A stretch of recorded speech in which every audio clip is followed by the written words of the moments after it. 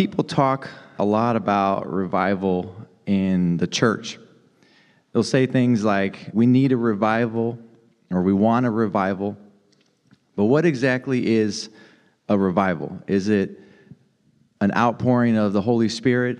Is it several services that happen maybe over a course of a week or a month or even a year? Is it a powerful moment in worship? What is revival? I stumbled across this definition of revival, and it said that revival is the sovereign activity of God whereby He renews His people individually and corporately in vigor, affecting both sincerity of belief and quality of behavior. Charles Finney said that a revival is nothing else than a new beginning of obedience to God. Another story I came across, a man named Gypsy Smith. He was an English evangelist, and someone asked him how to have revival, and so he responded with the question. He said, "Do you have a place where you can pray?" And they said, "Yes." So he said, "Tell you what to do. You go to that place and take a piece of chalk along, kneel down there, and with the chalk draw a complete circle all around you and pray for God to send revival on everything inside of the circle. Stay there until He answers, and you will have revival."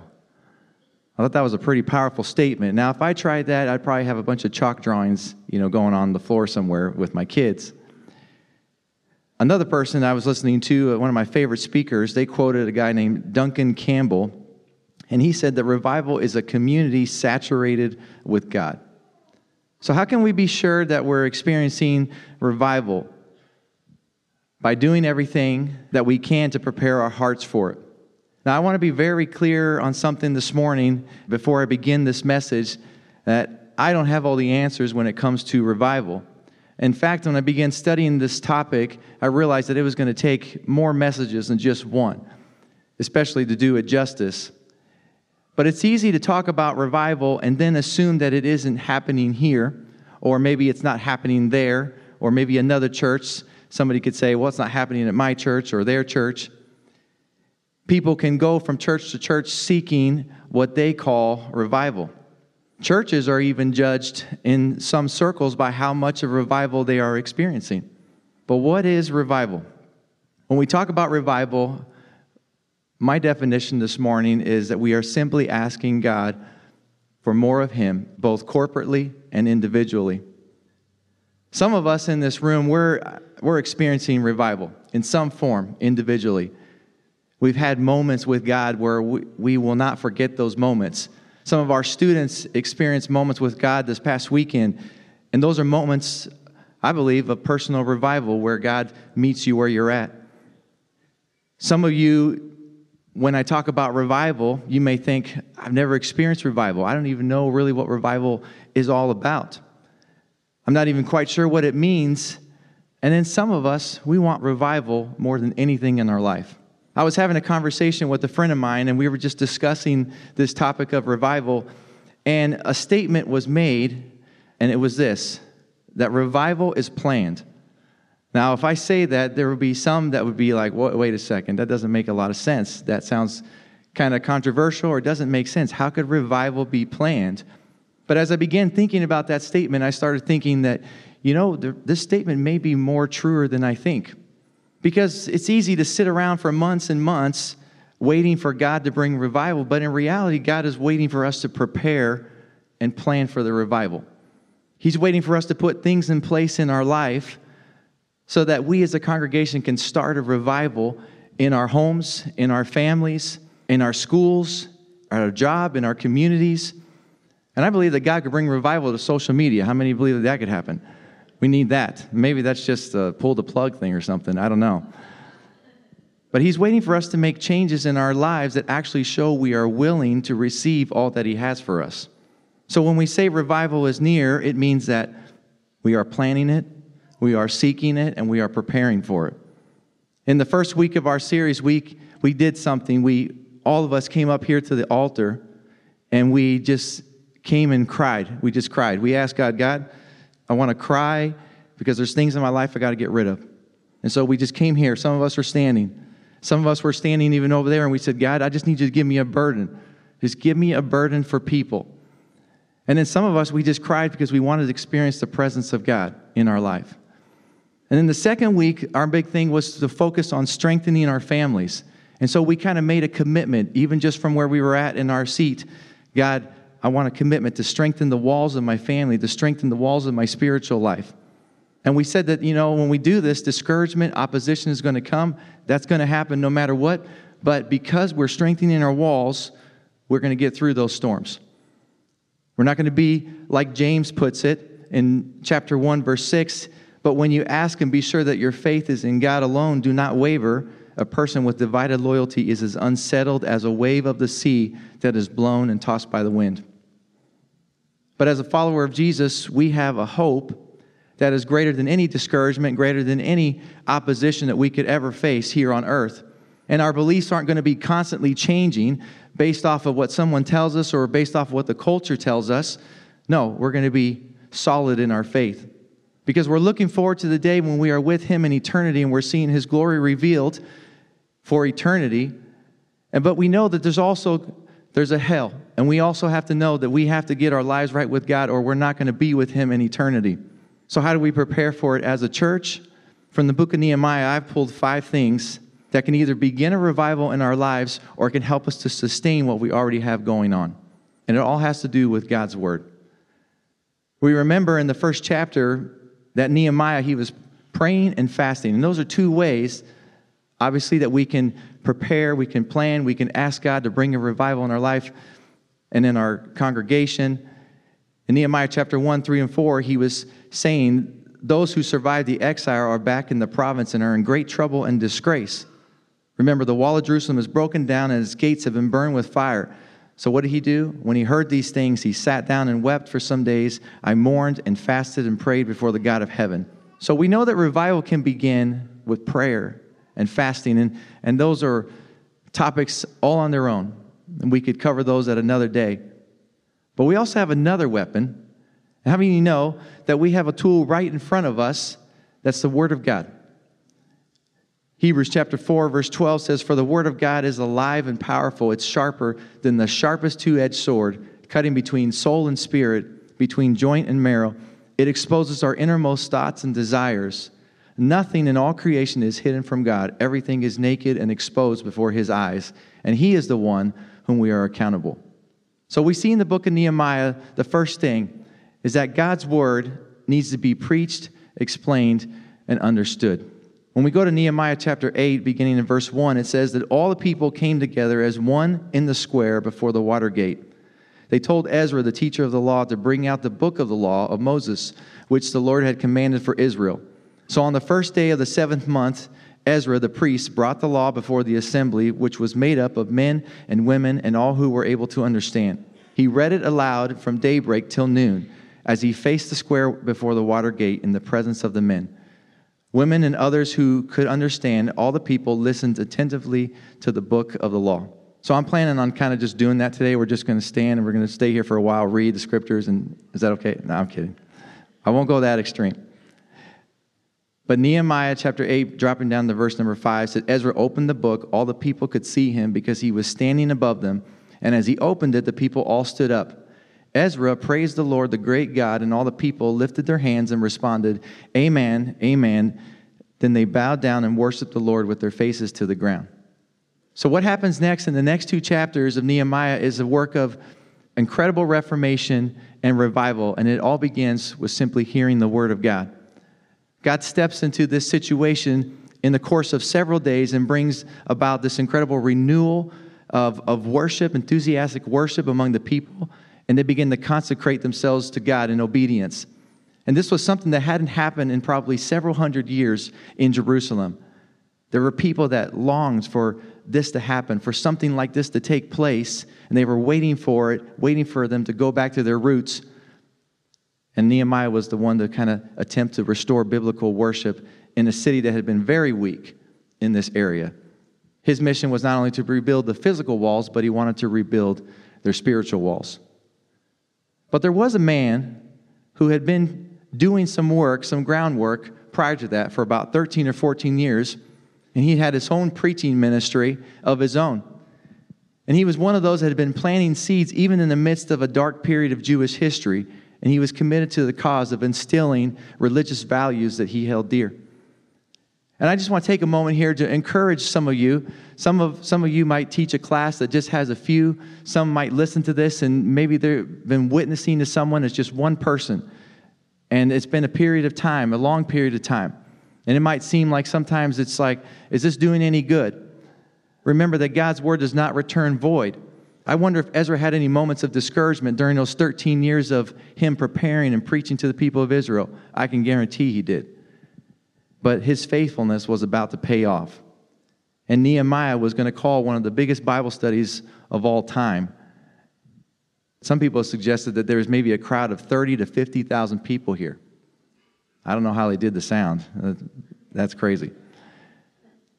But I don't have time to cover the specifics of this study, but it was an intense one, and it lasted for days because we'd be here for the whole week if we tried to copy this. So whose idea was this in the first place? Well, some of it stems from some things that would happen in the Jewish calendar, the Feast of Trumpets, which was the beginning of the Feast of Tabernacles. And they were supposed to assemble there, just like the book of Leviticus told them to in chapter 23. The Lord said to Moses, "Say to the Israelites, on the first day of the 7th month, you're to have a day of Sabbath rest, a sacred assembly commemorated with trumpet blast." If anybody had forgotten what they were supposed to do, Ezra would not have forgotten this. He was on top of it. He was faithful. He knew what the Jewish calendar had. So after the wall was built, people left the city for a while. They went back to their homes, and they all came back for this big event with Nehemiah that Nehemiah was planning. Now, I don't know if Nehemiah knew that this was going to line up with the Jewish calendar, if he was planning for it. I don't know if he made flyers and postcards and passed out and got the word out. I don't know what he did, but one big, huge event was about to happen, and who better not to lead it than guest speaker Ezra. This guy knew the scriptures, and he was the most qualified for this moment to teach the people of Israel. And the cool thing about this story is that Nehemiah, being the leader that he was in the spotlight. He steps out of it for this moment. Warren Wiersbe says that the material needs of the city had been met. Now it was time to focus on the spiritual needs. So in chapter 8, verse 7, it said the Levites and a whole host of other people instructed the people in the law while the people were standing there. They read from the book of the law of God, making it clear and giving the meaning so that the people understood what was being read. See, the scriptures were written in Hebrew, and the Jews had already adopted the language of the culture that had taken over, which was Aramaic. You know, most of us, we have multiple copies of God's Word. We have Bibles laying in different parts of the house. We have our Bible that we can pull out on our phone and read different versions of the Bible. It's at our fingertips. It's so easily accessible. But for the people of Israel, they couldn't just grab a scroll, go from one scroll to the next. So having somebody read the scripture to the people and then explain it to them was essential because there was this language barrier as well. Having someone translate was crucial. Speaking of translating, I have a ton of funny stories about translating from Spanish to English, English to Spanish. They're kind of embarrassing. But I'll tell you one of them. So this isn't horrible, though. I'm not going to pick the worst one. But we went to a missions trip in Argentina, and this was from People's Church. This was several years back, and some of you in this room were on that trip. And my brother would translate different nights and for some of the people, and then I would translate for like the other half of the team. So one night, Fawn was there, and we weren't married at the time. I knew that that date was approaching, and I was probably going to ask her at some point. But for that time being, we were just dating. So I had to introduce her, but I had not thought this through very well. And I got up there, and I was thinking, I was just going to say, this is my girlfriend. But there's a different word in Spanish that it's novia. And in my mind, at that particular moment, I felt like that meant like engaged, and I didn't want to let the secret out just yet. And I could not think of another word. I don't think there is another word. And so I was like, oh, what am I going to do? And so I introduced her as my novia, and the whole crowd goes, aw. It's just like, and she kind of looks at me kind of a little different, but, because why did they react like that if I was just introducing her? But anyway, she gives her testimony. We go down, and then she's like, why did everybody react like that? And I was like, well, they pretty much think we're getting married soon. So, which was true, but I just didn't want the secret out just yet, To make the story even worse, I said I wouldn't tell an embarrassing part, but here's an embarrassing part. Nothing to do with translating, nothing to do with the sermon.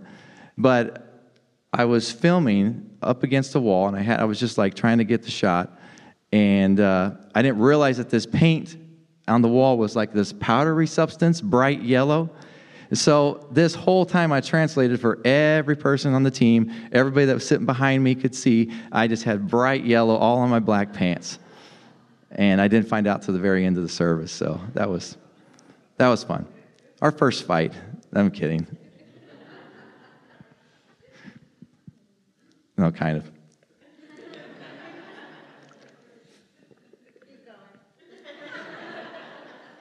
Moving along. So the people, they began to hear the word of God and respond, and they started to respond during this time with weeping and crying because of the sins of their past and the present sins. And yes, there is a time for crying like we talked at the beginning of the series, but this wasn't that time. This was a time of celebration because God's word was bringing joy to their lives.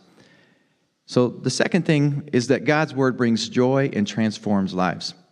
I love this moment in this passage, but it's a very complicated moment at the same time because there's so much Jewish history connected to what is happening here in this moment. Because of their history, that's one reason why there is a reason for celebration. And we see this in verse number 9 of the same chapter. Then Nehemiah, the governor, Ezra the priest, and the teacher of the law, and the Levites who were instructing the people said to them all, "This day is holy to the Lord your God. Do not mourn or weep." For all the people had been weeping as they listened to the words of the law. Nehemiah said, "Go and enjoy choice food and sweet drinks, and send some of those who have nothing prepared. This day is holy to our Lord. Do not grieve, for the joy of the Lord is your strength." The Levites calmed all the people, saying, "Be still, for this is a holy day. Do not grieve." Then all the people went away to eat and drink and send portions of food and to celebrate with great joy, because they now understood the words had been made known to them. Now we know every time we got food at church, it's the reason for celebration. But this day was holy because it was the first day of the 7th month, and it was the start of a series of festivals on the Jewish calendar. And each one of these festivals pointed to or reminded people of very important things in their past. In Leviticus, we see several of these feasts that take place over the course of the year. And you've heard of the Passover.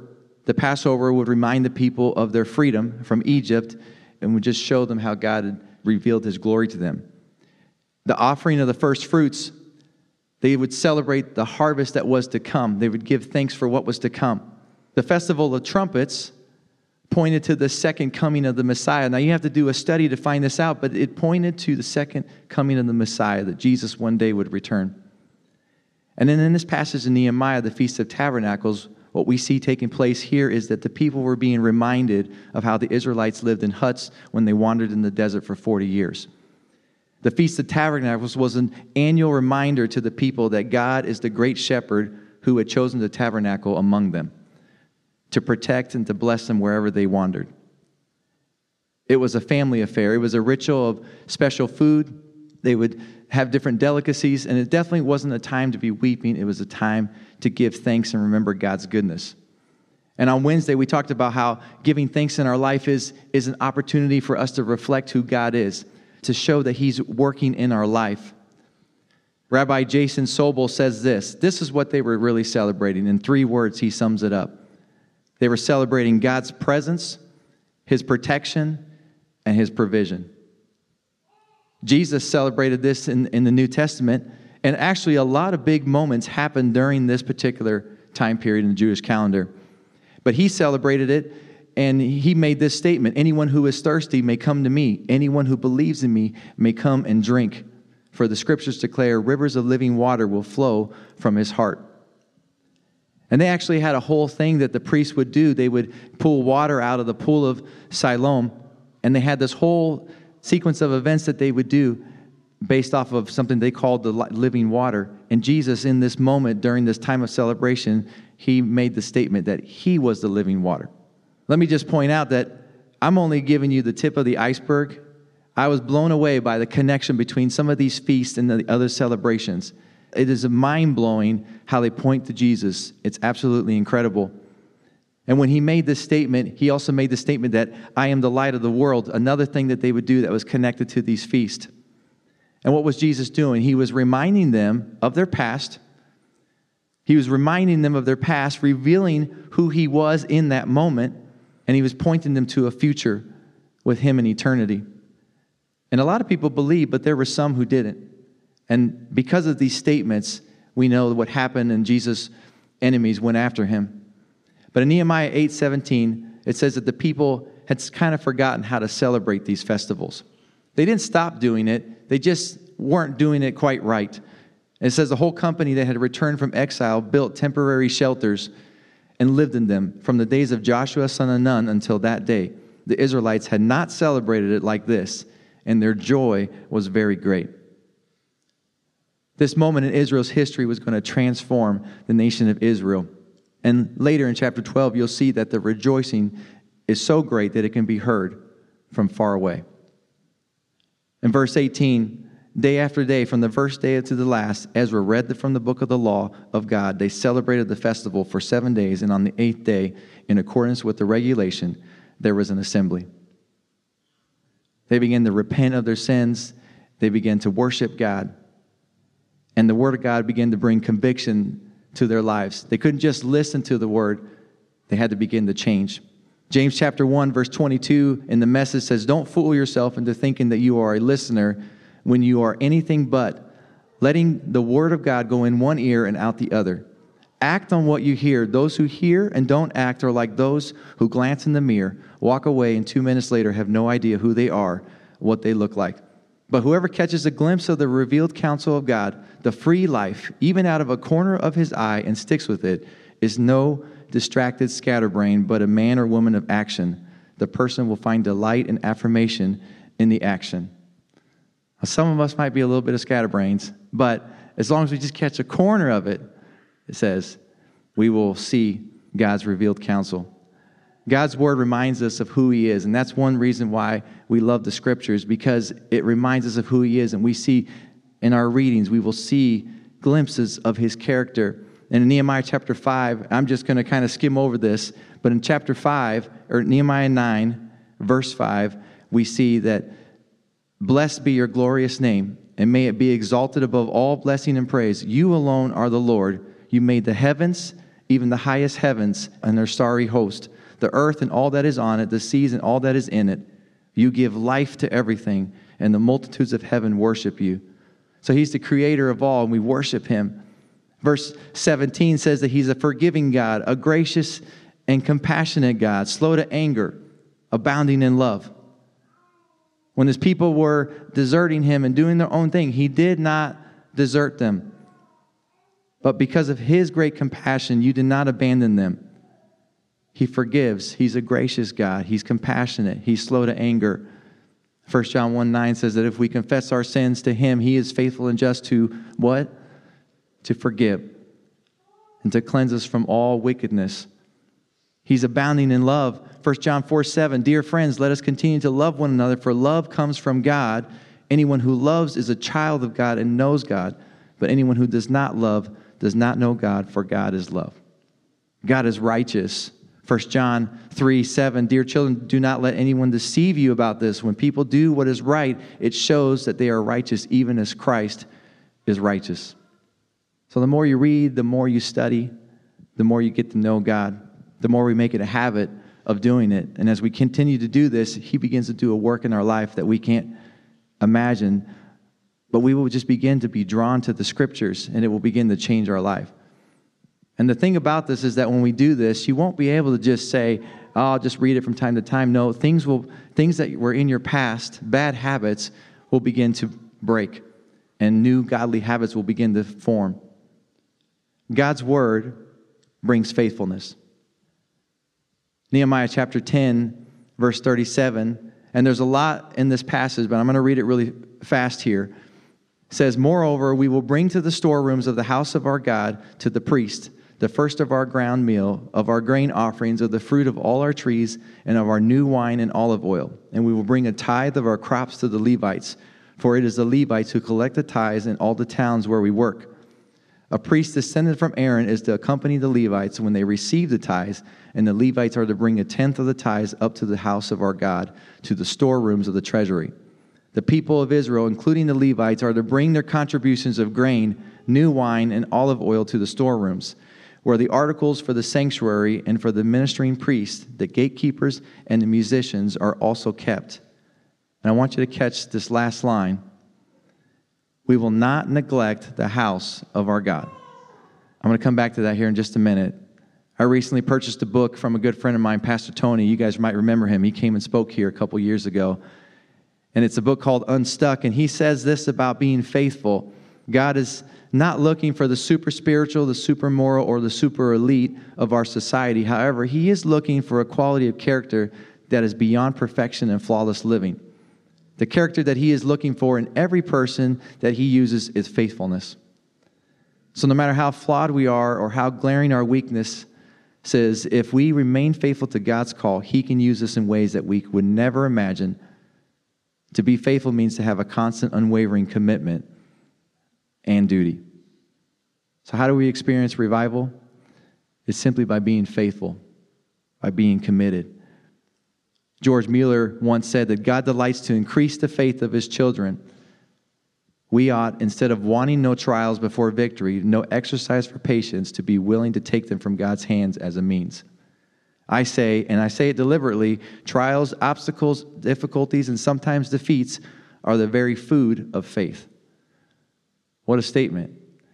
Faithfulness is about commitment to God. Proverbs chapter 3, beginning in verse 3, says this. Let love and faithfulness never leave you. Bind them around your neck. Write them on the tablet of your heart. Then you will win favor and a good name in the sight of God and man. Trust in the Lord with all your heart and lean not on your own understanding. In all your ways submit to him, and he will make your path straight. Do not be wise in your own eyes. Fear the Lord and shun evil. This will bring health to your body and nourishment to your bones. So faithfulness involves loyalty and commitment to the church. Commitment to each other in this room. It's commitment to giving to the church, however that may be. Being loyal is not neglecting the Lord's house. That's one of our values in Thrive.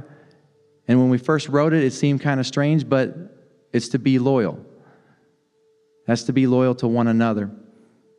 Giving to one another, living our life in a way that honors God, looking forward to the day when Jesus says, hey, well done, good and faithful servant. That was what the essence of the church of Acts was all about, the church that we model ourselves after. In Acts chapter 2, when all the believers were together and had everything in common, they sold property and possessions to give to anyone who had need. Every day they continued to meet together in the temple courts. They broke bread in their homes and ate together with glad and sincere hearts, praising God and enjoying the favor of all people. And the Lord added to their number daily those who were being saved. So my final point today is this, is that God's word brings revival. Psalm 85, beginning in verse 6 says,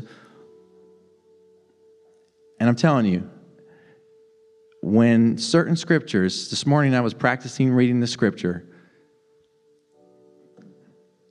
certain scriptures, I'm telling you, will move you. All the scriptures do. But when you read, God has a way of moving. And Psalm 85:6 says this, won't you revive us again so your people can rejoice in you? Show us your unfailing love, O Lord, and grant us your salvation. I listen carefully to what God the Lord is saying, for he speaks peace to his faithful people. But let them not return to their foolish ways. Surely his salvation is near to those who fear him, so our land will be filled with his glory. What a powerful verse. John Lindell says that when God revives our spirit, when he draws us closer, when he draws us nearer, when he does a work in your life, when those things happen, you begin to hear God's voice clearly.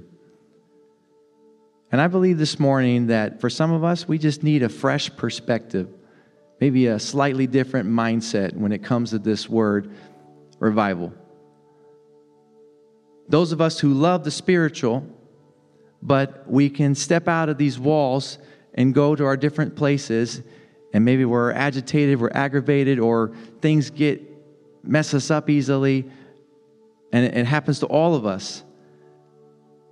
We're wishing for revival, but then when we leave these church walls, we're acting, it's tough, and then we're always acting like revival's never here. Wanting to move of God, but letting everything around us impact us more than simply hearing from God and experiencing Him. We know who God is. We've heard His character. We've heard about His character. But we have not let the Word of God sometimes penetrate so deep into our spirit that because we don't do that, we're tossed around, like James says, like the wind and the wave.